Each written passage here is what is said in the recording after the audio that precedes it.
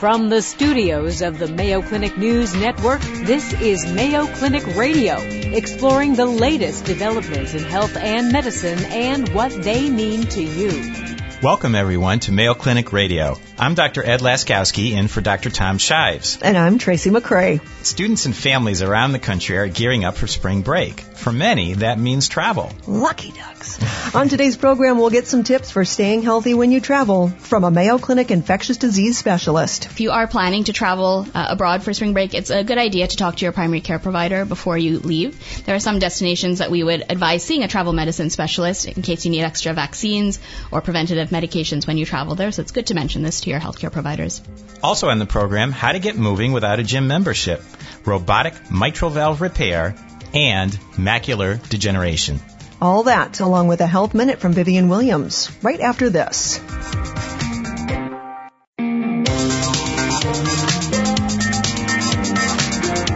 Welcome back to Mayo Clinic Radio. I'm Dr. Ed Laskowski. And I'm Tracy McCrae. Dr. Laskowski, it's great to have you sitting in today for Dr. Shives. Big shoes to fill, Tracy, but it's a lot of fun to have you here. February is coming to a close this weekend, and for many of us, that means it's time to escape the northern winter and head off on spring break. Of course, we need to pack our sunscreen, but what else do we need to stay healthy and take care of our bodies when we travel?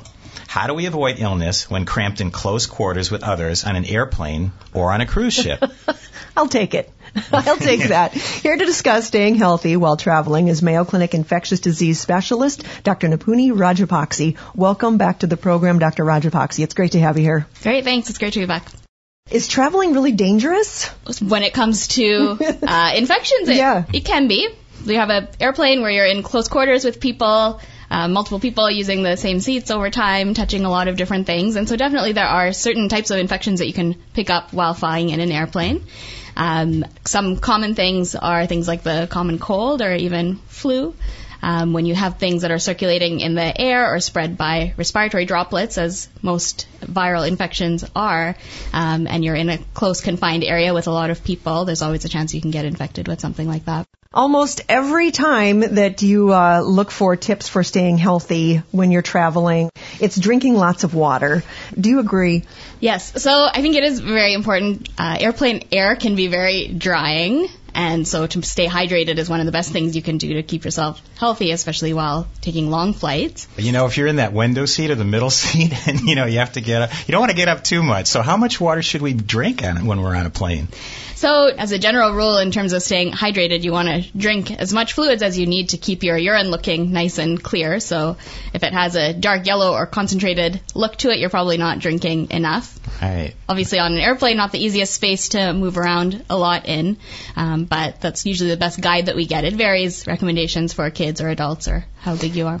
When we think about Petri dishes, we don't think about flying Petri dishes. We think about cruising Petri dishes. Why is it that people get those norovirus-type diseases on a cruise ship? Yeah, so there's a few things about cruise ships that make them lots of fun, but also a great place to pick up a lot of types of infections. Usually you've got a pretty big ship, but a lot of people that are in a confined area, and in any situation that's kind of a breeding ground for transmission of infections. You also have a lot of people who are eating from a few common areas. Often some of those involve kind of buffet type setups, and so that food can sit out for relatively prolonged periods of time, and that also sometimes helps to spread some of these outbreaks. And on cruise ships, sometimes access to water is not as good as in a hotel or on land, and so things like hand washing may not be done as commonly by people in that situation. So I think all of those factors together kind of lead to things, especially norovirus, being associated with travel on cruise ships. So, recently in the news, hand sanitizers have been making the press. So do they really work? Do hand sanitizers really work? Yeah, so hand sanitizers are very effective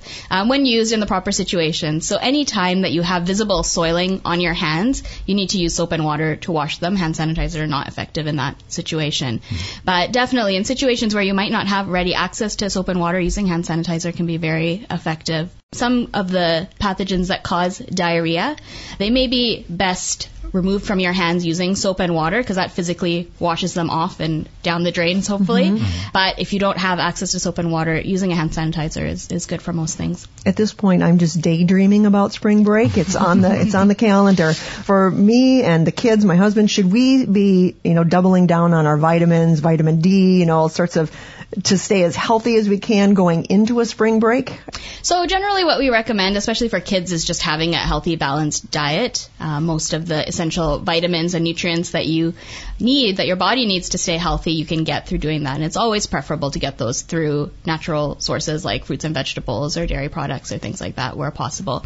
There's not any specific vitamin or supplement that we recommend aside from babies who are breastfeeding usually need a vitamin D supplementation because they don't get adequate levels. Well, thinking out of getting out of the cold and into some warm weather climate, you think of places like Mexico and other places where the water may be suspect. So what do you advise as far as drinking water? How do you measure if it's safe, or how do you tell? Yeah, so it's often difficult for individual people to know kind of the safety of the water in the areas that they are in. Traveling to places like Mexico, the Caribbean, generally we recommend in those locations to stick to drinking bottled water.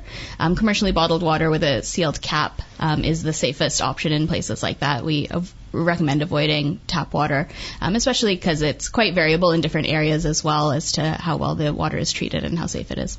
During the coronavirus outbreak that we've been experiencing this winter, in China especially, they were wearing face masks, and people in this country wondering if I should have a face mask on while I'm traveling. What does that do, and should we have a face mask when we're on an airplane? Sure.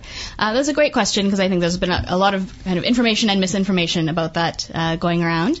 A face mask can, if you yourself are sick, wearing a face mask can help decrease your risk of transmitting that illness to someone else. Essentially, it keeps your own respiratory droplets, if you cough or sneeze, kind of closer to you and doesn't allow them to go as far forward and transmit to other people. Generally, people who are healthy, the current recommendations are that you don't need to wear a face mask. There's different types of face masks, but the most common ones that people have been wearing, they aren't airtight, and so things can still get in around them, and so we don't think that they really provide enough protection that we would recommend generally everybody wearing them. I have thought sometimes when I'm on the plane and I can hear somebody coughing, in other part of the plane, obviously we're all on the same plane together. And so I've often thought, should I just wear a face mask when I'm on an airplane? Would it protect me? It doesn't sound like maybe it would. So in a public setting, we wouldn't recommend wearing it for protection or avoidance. Really the best thing you can do in that type of setting is excellent hand washing, as we kind of already talked about, and avoiding kind of being in very close proximity. Most of these respiratory droplets don't transmit beyond a few meters, and so even though it might be bothersome or might make you concerned if you hear people a few rows behind you with symptoms, your risk of getting that is relatively low. What is the difference between the flu, just a regular flu, and the coronavirus flu? What's the difference? Yeah, so flu, as we kind of call it, is caused by the influenza virus. Coronaviruses are a separate family of viruses. There are many different types of coronaviruses, and there's actually 4 human coronaviruses that circulate very commonly. They're one of the common causes of colds. So many people in their lifetime will get them and get infected with them, and generally they cause runny nose, sore throat, maybe a bit of cough. What is happening right now is a different type of coronavirus. This is a new one that we haven't seen before. That's why it's called novel.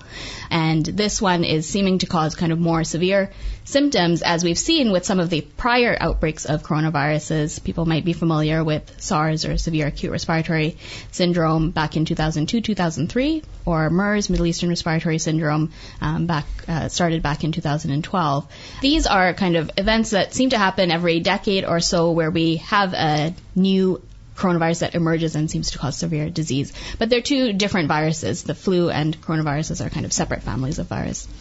So to sum up, proper hydration, proper, I guess, sleep and nutrition as well, and hand washing, and hand sanitizer, yes. right? And I will say, if you are planning to travel abroad for spring break, it's a good idea to talk to your primary care provider before you leave. There are some destinations that we would advise seeing a travel medicine specialist in case you need extra vaccines or preventative medications when you travel there. So it's good to mention this to your healthcare providers. It's great information. Well, we've been discussing how to take care of yourself and avoid germs during travel with Mayo Clinic infectious disease expert, Dr. Nipuni Rajapakse. Thanks for joining us, Dr. Rajapakse. Thank you for having me. We're going to take a short break. When we come back, Dr. Laskowski takes the turn as guest to discuss easy ways to get moving, even if we're stuck inside and can't go on spring break. You're listening to Mayo Clinic Radio on the Mayo Clinic News Network.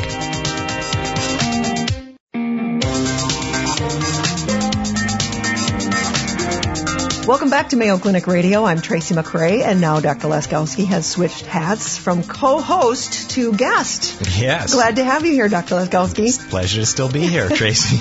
We just talked about traveling and getting away for spring break, but there are some of us who are stuck at home, or maybe we can't get off of work, and the long winter break can take its toll on our fitness. And how do we get moving? This is the question that I want to know. You know, Dr. Laskowski, even for me, when everybody else goes to the gym in January, I tend to not go to the gym as much because I don't like the crowds. So I use that as an excuse, legitimate or not. Right. I bet I'm not the only one. You aren't. And you know the cold weather, of course. But, you know, movement is medicine. There's a lot of ways to get movement besides going to a gym. First of all, in the wintertime, I think it's good to get outside a little bit. It really is. It does shorten the winter. There's beauty in the winter season, you know, that's not there in the summer. So getting out and just walking in your neighborhood, snowshoeing, if you like outdoor sports and all, those are great things to do. And I think it makes the winter pass more quickly. And as long as we're prepared for it, you know, dressing in layers, getting a layer close to your skin that's wicking of the moisture that may develop, and then dressing to have a windproof layer, have some good insulation in there. You know, you can really be quite comfortable in very low temperatures. And sometimes you get a sunny day that's maybe 5 degrees, but the sun's out and the snow is glistening, and it's, you know, it can Said be like nice. A true Minnesotan. Yeah, I am scary, the same way. Yesterday it was such a beautiful sunshiny day, and I thought it's time to go for a run. Excellent. Well, all right. So we've got the activity. You could go outside, or, you know, last winter we survived the 60-degree below wind chill. You can certainly go to the mall or even go to box stores. I kind of went and did some laps at a box store last year. You know, that's great. Again, I think, again, with activity, people sometimes think, oh, man, I got to be running a marathon and doing those types of things. But, again, any movement is good movement. So wherever you can get that, if you have indoor equipment, if you have a treadmill or you like an elliptical or a bike, and there's no magic piece of equipment. It really has to be something you like to do, that's practical, that's enjoyable, then you're going to do it. Mall walking or walking in a community school or something like that, community centers, those are great. You know, we can use technology, the electronic dance machines, you know, if you like that, you know, that gets you moving. Or regular dance, you know, ballroom dancing burns a lot of calories, actually. So let's say that you do not belong to a gym, or you want to take my lame excuse of there's too many people there in the winter. What are some exercises that you can do at home without any equipment, that just at home, or maybe if you're on a break at work, that you could do? Are there a few of them you could share? Sure. So, you know, this most simple one that we tend to neglect is just walking. And really, you can get the same benefit as running from walking if you do it consistently. So just simple stuff. So the more you can walk, if you walk indoors on a treadmill, if you just walk around your workplace, the old thing about parking further away, the more walking you accumulate, the better for our health. Okay. That's one of them. A basic exercise that doesn't require any equipment is a squat. Okay. And we do a squat every day, you know, when we sit down in chairs, get up from chairs. Technique is important, but we use multiple muscles and multiple joints in doing that exercise, and it's very what we call functional. It's specific to the things that we do in life, and it trains us for what we do in life, like sitting down, getting up. So is this like you want to imagine, so that we do them correctly, because I don't want to mess with people's knees. Yep. If you're doing them correctly, you imagine that you're sitting down into a chair? Yeah. If you want, though, we have on mayoclinic.org, we have a whole video series. Okay. So that is a good point, but it's important to keep your knees over your feet as well. You don't want your knees caving inwards, and we show you how to do it, though. You don't need a password. You don't need to log in. If you go to mayoclinic.org and you just search strength training videos, we have a whole mess of videos that cover body weight exercises. And these are exercises just using your own body weight like a squat. Okay. I've got that. Walking and squat. What's next? Well, how about core? Everybody talks about core. Okay. And we like a plank or a bridge position. Okay. You know? Tracy, I hear you can do those for an hour, right? Hours. That's right. Hours and hours of planking. I don't care. That's great. But those are great exercises. They use a bunch of different abdominal muscles at the same time and back muscles, and they train the core, that midsection of our body, which is very important. And again, on that same video series, we have instructions on how to do a proper plank or bridge exercise. We have a whole series actually on core exercises that you could peruse and look at as well. But plank or bridge is for the core, and a bridge position is kind of when you lie on your back and you just kind of hike your buttocks up and just kind of hold that position. That also trains a bunch of different muscles at the same time. Okay, gotcha. All right, what's next? A simple thing like stair climbing. It really does a nice job of training the glute muscles and giving you a good workout for a bunch of different muscles and joints in the legs. So taking the stairs is actually a good thing. So I have seen people here at Mayo Clinic, because we've got some tall buildings. Yeah. I've seen them doing stairs. Yep. But even if you're talking about going from your basement up to your second level, just even those amounts of stairs are Absolutely. out. Okay. Yeah, that accumulates. And if you want to repeat it and do it again, going down uses the muscles in a little different way than going up. Okay. So if you have ever run down a hill, or you kind of really feel those quads burning, because they stabilize the knee when we do that. But yeah, those are very simple things. And again, you can work your way up. You don't have to do 17 flights at once. Okay. But that helps. All right. And you said we've got 5. So those are walking, squat, plank, or bridge, and stairs. What's the 5th one? Well, how about a push-up? Okay. And it's basic, but it's kind of like a squat for the arms. It works a bunch of different upper extremity muscles and joints at the same time. Just be careful if you have some wrist issues or wrist pain or some shoulder issues. Again, technique very important with the way you do a push-up, but a properly performed push-up can be a nice exercise. And again, it's almost like in a plank position, so you're actually training core at the same time as well. Does it matter if I'm doing on the knees or if you have to be on your toes? Does it matter either way? It's a great point. And when you start off, you may want to be on your knees, because that reduces the stress. And anything that helps. They're easier to do, right? Excellent. Exactly. What about the people who are watching on the video can see there's a man sitting at his desk behind you. Yeah. What about at work? If you have a job where you're sitting in a computer all day long, or even for that matter, we're just sitting here at this counter. Right. What are some things that you could do at work that might help? Yeah, it's a great question. I think just changing position is key. And some of us may have access to standing desks or can request standing desks for our job. If we really are at the computer a lot of times, just even varying from a sit to stand position is helpful. That really makes a difference to be standing. It does make a difference. Yeah, just movement of the body. We want to prevent those prolonged static positions where we're just in one place. Treadmill desks, and again, not everybody will have access to these, but if you have an opportunity, those are desks in which we can actually walk at a slow pace while we're doing computer activities. There's some machines available as well when you're seated that you can actually pedal. It's almost like a bicycle you pedal, so you can put it under your workspace. Oh. You can be pedaling with your feet as you're working on the computer and working on desk tasks. And again, taking breaks. Sometimes it'll, even when we're in one place, even when our mind is just doing computer work for a long period of time, it needs a break as well. Right. So just getting up and walking around, even 2-3 minutes, and then getting back will refresh you. And what about finally, when you're on the computer, this is for me, my shoulders start to go forward. Yeah. Is there a stretch or something that I can do when I'm doing that 1 or 2 minute break to kind of reverse the damage that I'm doing? Yeah, no, that's a great point. Actually, on MayoClinic.org, if you search stretching slideshow, you'll get a whole mess of stretches, and that's called a pectoral stretch. And you are exactly right, Tracy.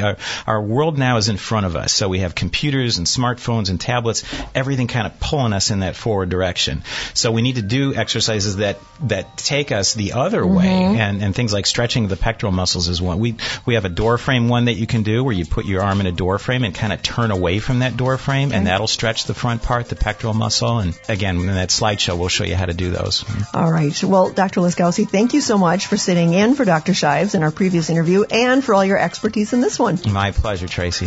Still to come on Mayo Clinic Radio, Dr. Tom Shives is back, and he is my co-host once again.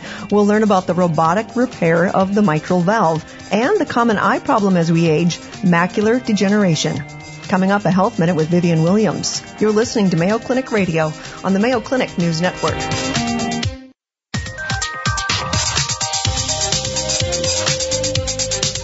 Hi, I'm Vivian Williams for the Mayo Clinic News Network. COPD, or chronic obstructive pulmonary disease, is a chronic lung disease that makes it tough to breathe. It's the 3rd leading cause of death in the U.S., with more than 15 million people currently living with the disease, according to the American Lung Association. In a paper published in JAMA, Mayo Clinic researchers describe the benefits of in-home non-invasive ventilation therapy for many patients with COPD.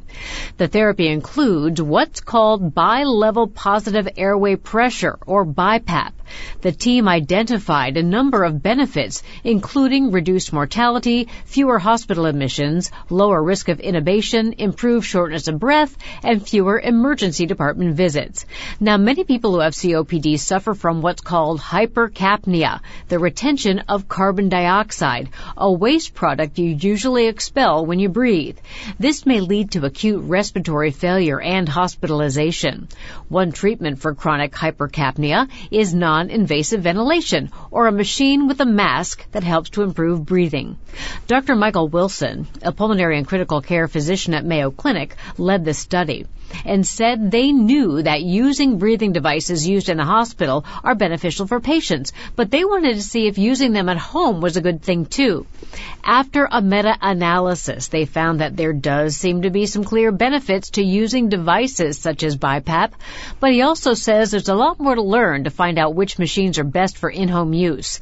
He says patients with COPD should talk with their physicians to determine whether a breathing device such as a BiPAP machine might be a good choice, because there may be real benefits.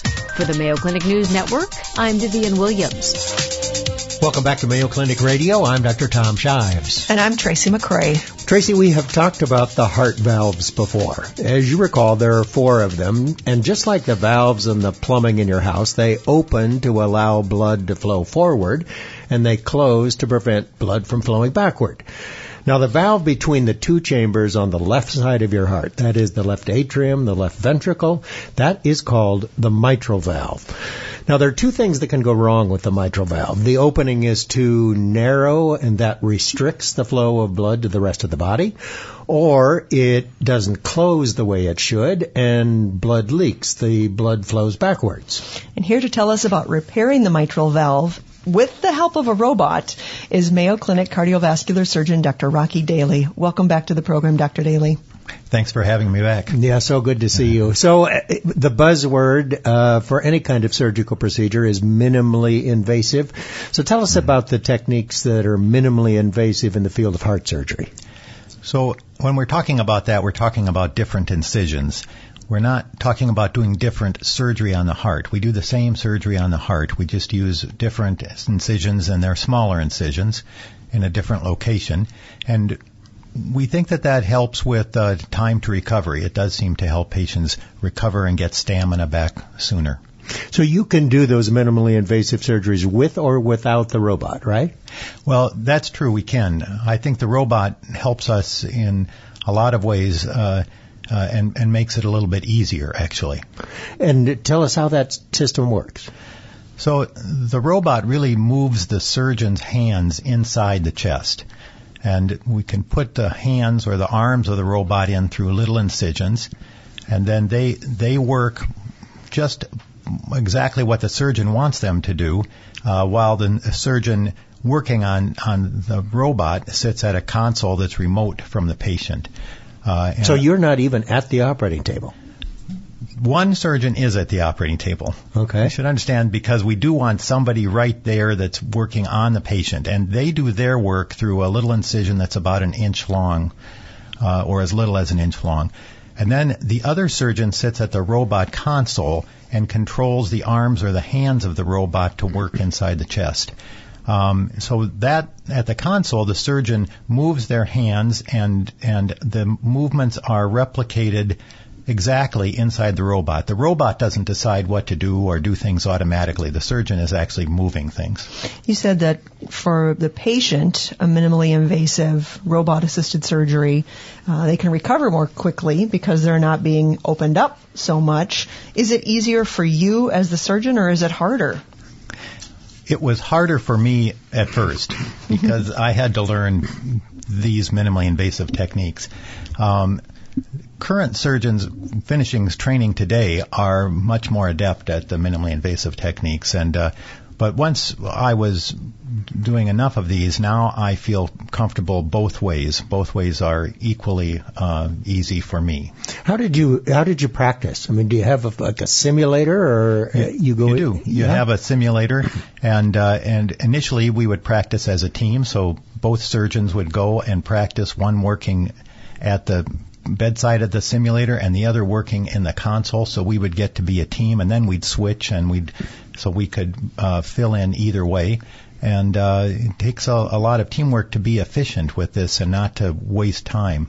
What's on the console? What does that look like? I mean, you're controlling the robotic arms at the console. So it's got two, arms that the surgeon inserts fingers into, and then as the surgeon moves their hands and their fingers, those movements are very exactly replicated by the robot.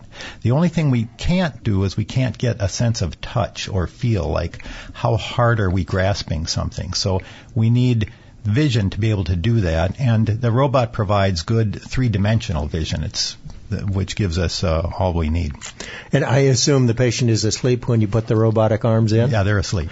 Okay, and then are they then on the heart? Are they on bypass? So on the heart-lung machine? Right. So the surgery on the heart is exactly what we would do with an open surgery. It's on a heart-lung machine. We have to stop the heart, open the heart, and work then directly on the valve. We can see the valve much better with a robotic approach because the hands of the robot are then inside the heart, really, and the camera goes almost inside the heart, and the view is perfect. And how do you get the heart to stop, and how do you get it restarted? So we do that the same way we do with the open technique. We stop it with a solution called cardioplasia that stops the contractility of the heart, and then once we give the heart normal blood, it just beats. Hearts like to beat. It just goes back to its old job. Yep. It's good to know. Yeah. So tell us about the mitral valve. Is that the one that there is most often a problem with, and what can you fix? Well, most often we see problems with the left-sided heart valves, either the valve leading in, which is the mitral, or the valve leading out, which is the aortic valve. And we can, of those two valves, the mitral tends to be easiest to apply repair techniques. We don't have to replace it for certain types of lesions. We can repair it. And how do you figure out what's wrong in the first place? How do you know what you have to fix? Well, echo is usually the most reliable way of seeing it. And that's an ultrasound test? That's an ultrasound that's done from outside. And it shows you the function of the heart and what may be wrong and how the blood is flowing? And even the structure of the valves now we can see with high resolution with echo. It's pretty amazing. And what's the most common problem you see with the mitral valve? Leaking. In the United States, the biggest problem is leaking of the valve, which is called insufficiency or regurgitation. And you can fix that with the robot? 90% of the time we can fix it. And if you can't fix it, do you have to replace the valve, and can you do that robotically? Yes and yes. We would have to replace it, and we can do that robotically. And then if you have to replace it, what do you use? A mechanical valve, or do you use a... Yeah, there's two types of valves, either mechanical valves or tissue valves. The mechanical valves will last forever, but they require a blood thinner, and the tissue valves don't require the blood thinner, but they might wear out. And what's the recovery like of this minimally invasive surgery versus when you have to crack the chest, open the chest? So it's still a surgery. It's not like a catheter-based procedure, and the patients do need time to recover. After a full sternotomy, it probably takes 6 to 8 weeks to really get their stamina back and feel good again. And sternotomy meaning you have split the chest, right? The breastbone to get in. Exactly. And with the minimally invasive technique, it's more in the neighborhood of 4 weeks. Everybody's different, of course, and some people need more and less with both approaches, but it's just a little bit sooner. I think getting the stamina back is the most frustrating thing to young people recovering from surgery. Let's say you have decided that you need to replace the valve and you're going to use a mechanical valve. I assume that's about the size of a grape? Walnut grape? It's about the size of a $50. Okay, yeah. So how do you get it in there? Well, actually, it's interesting because getting the valve through the incision is sometimes challenging when we have to replace it. The incision has to be big enough to squish the valve through. Right. Sewing it, we have the arms in, and the sewing is fine, but and then how do you get it into the heart? We have an incision in the heart that we're working in the through. muscle. Yes, the upper chamber, the atrium. All right, and you've done how many of these? Over 900 now. And you've got a couple of guys that you're training to take over should you ever decide to give this up. Yep. They're very good. They're great. All right, robotic-assisted heart surgery. The surgeon sits at a console looking at the heart on a video monitor, and I think you have a magnified 3D view of the whole thing, don't you? Yes. And you perform the procedure with robotic arms, and since, 2008, you've done over 900 procedures. You going to hit 1,000 this year? This year we will, for sure. All right. We're busy. Our thanks to Mayo Clinic cardiovascular surgeon, Dr. Rocky Daly. Thanks, Dr. Daly. Thanks for having me. We're going to take a short break. When we come back, a common cause of vision loss, macular degeneration. You're listening to Mayo Clinic Radio on the Mayo Clinic News Network. Download the Mayo Clinic Q&A podcast today for the latest complete versions of interviews you hear on Mayo Clinic Radio. Find Mayo Clinic Q&A podcasts on your favorite podcast providers.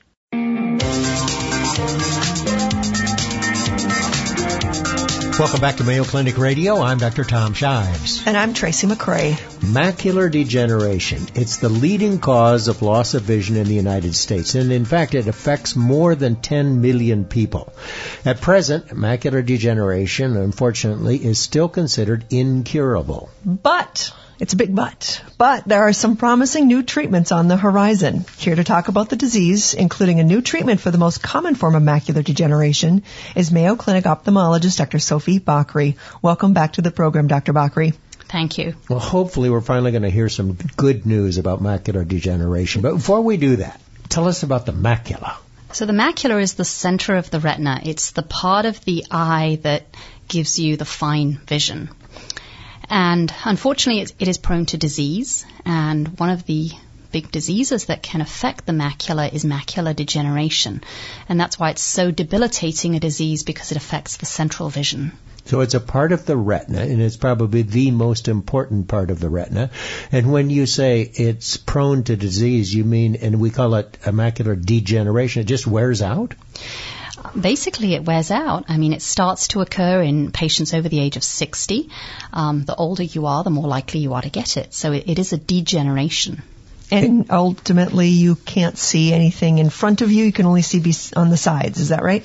That's right. It's mainly the central vision that is lost if it's not treated. So tell us more about the symptoms. What would be the first thing someone might recognize with regard to their vision that would suggest it was macular degeneration? When patients don't know about macular degeneration, they often think that something just doesn't look right, something's off, it's blurry, or lines appear wavy. So typically I would say central blur. Central blur. So in the middle part of your vision looks blurry. Yes. And what about the difference between wet and dry? Do those both present the same way with the blur in the center? Typically, patients can have dry macular degeneration without knowing it. Like any disease has, early, middle, and late stages. So one could have the early stages and not know it, and it could linger on for years. And as the stage of dry macular degeneration becomes more advanced, there could be patches of the central vision that are missing. Now, as time progresses, the chances of the macular degeneration becoming wet increase. And what wet really means is that there is an unwanted blood vessel growing underneath the retina, and it leaks fluid and it leaks blood, and the vision can be impaired because of that. So that's the difference between dry and wet, is the accumulation of blood vessels underneath the retina. Yes, that would make it wet. But most people have dry, right? Isn't that far and away the most common type? Yes, it starts off as dry, but dry can just be a few drusen, which are like little spots under the retina, or it could mean atrophy, where there are patches where the cells in the retina have died. Atrophy or shrinkage? Shrinkage of the cells, yes. All right, and how do you tell the difference? How do you make the diagnosis? Typically, we examine the patient at a machine called the slit lamp. We also take photos, and there are very sophisticated technologies now for assessing the very earliest blood vessel growth. So you can actually see that with your special instrument? We can see it in the later stages, but if we really want to detect it early, there are some very sophisticated instruments that we can use as well. Is it important to detect it early? The earlier it is detected and the earlier it is treated, the better the outcomes from treatment. All right, so let's talk about treatment because you've got some new treatments available. So for wet macular degeneration, we'll start with that. There is actually a new treatment available. We have typically had 3 injectable drugs that block the growth factor that makes the blood vessels. And now there is yet another injectable drug, and that's just been FDA approved. Those are the anti-VEGF, anti-VEG... Anti-VEGF, yes. VEGF. Anti-VEGF. Okay, so you've they got all a new work one. in similar ways. Now we have a new anti-VEGF as well. Now, the exciting thing about the field of wet macular degeneration is that there are other treatments coming. And right now, patients come and see us for injections as often as every month. So you inject something into the eyeball. We do. It's a very, very tiny needle, and we do numb the eye. We sterilize the eye. It's an extremely tiny needle, but it can be uncomfortable, and it can be inconvenient for patients when it is needed as often as once a month. And that's just one eye. And indefinitely? You never get to stop those shots? Usually you don't get to stop because it's a therapy. It's not a cure. Okay. And what about gene therapy? Something new, maybe? So gene therapy is very exciting because with gene therapy comes the potential to do that one treatment that will continually deliver the therapy to the eye. So one instead of every month? Correct. One instead of And hundreds. when do you think we might have that? I'm hoping in a few years. As you know, any new drug or any gene therapy has to be rigorously tested to make sure it's safe for patients and that it works. And gene therapies are currently in clinical trials. But all these baby boomers that are going to be hitting the age where macular degeneration is going to become a bigger deal are probably pretty interested in that. Is it likely that it will happen? I'm very optimistic. Good. All right, so let's talk about the dry, because it's more common. It can turn into the wet, but most people who have macular degeneration start out with dry macular degeneration. And heretofore, there's really not been any treatment. Nutritional therapy, I think you called it. So you take vitamins and otherwise not much to treat it. But now you've got something, right? Not quite. We've got We're something close? on the horizon. There are actually a number of therapies in clinical trials for dry macular degeneration. And there are therapies that have slowed down the death of the cells, which is great. They've resulted in less vision loss. And there are therapies in clinical trials that surprisingly have been shown to increase vision. As we get further along the clinical trials, we're going to learn more. Not just to stop it, but actually to improve vision. To improve it, correct. What's the name of that new antioxidant agent that begins with an R? That's in risugetinib. It's in Risugetinib. It's in phase 2 clinical trials. Those results have just been announced, so that will be moving further into clinical trials. What about vitamins and supplements for not only prevention, but also if you've got it and these new drugs aren't quite available yet, particularly if you have the dry macular degeneration? There is a supplement that was shown to slow down macular degeneration according to the age-related eye disease study, so AREDS, the AREDS 2 supplement, and that has a number of vitamins in it that may slow it down. But it's also important to control risk factors. There's no point taking a vitamin if you're a heavy smoker, you eat fatty foods, you don't exercise. General lifestyle and the Mediterranean diets have to really contribute here as well. So trying to have a healthy heart also leads you to have healthier eyes as well. Definitely. Okay, so age is the most important risk factor, but isn't it true that smokers have twice the risk of developing macular degeneration? That's a well-known risk factor, yes. Wow. All right, the disease is called macular degeneration. It's the most common cause of vision loss among Americans. It's likely to affect more and more Americans because, we're all living longer, and age is the most important risk factor. It's still incurable, but there are new treatments that are promising. Dr. Sophie Bakri, ophthalmologist at the Mayo Clinic, we're all so hopeful. Thanks for being with us. Thank you. And that's our program for this week. You've been listening to Mayo Clinic Radio on the Mayo Clinic News Network. Our producer for the program is Jennifer O'Hara. For Mayo Clinic Radio, I'm Dr. Tom Shives. And I'm Tracy McCray. Thanks for joining us. Any medical information conveyed during this program is not intended as a substitute for personal medical advice, and you should not take any action before consulting a healthcare professional. For more information, please go to our website, newsnetwork.mayoclinic.org. Please join us each week on this station for more of the medical information you want from Mayo Clinic specialists who know.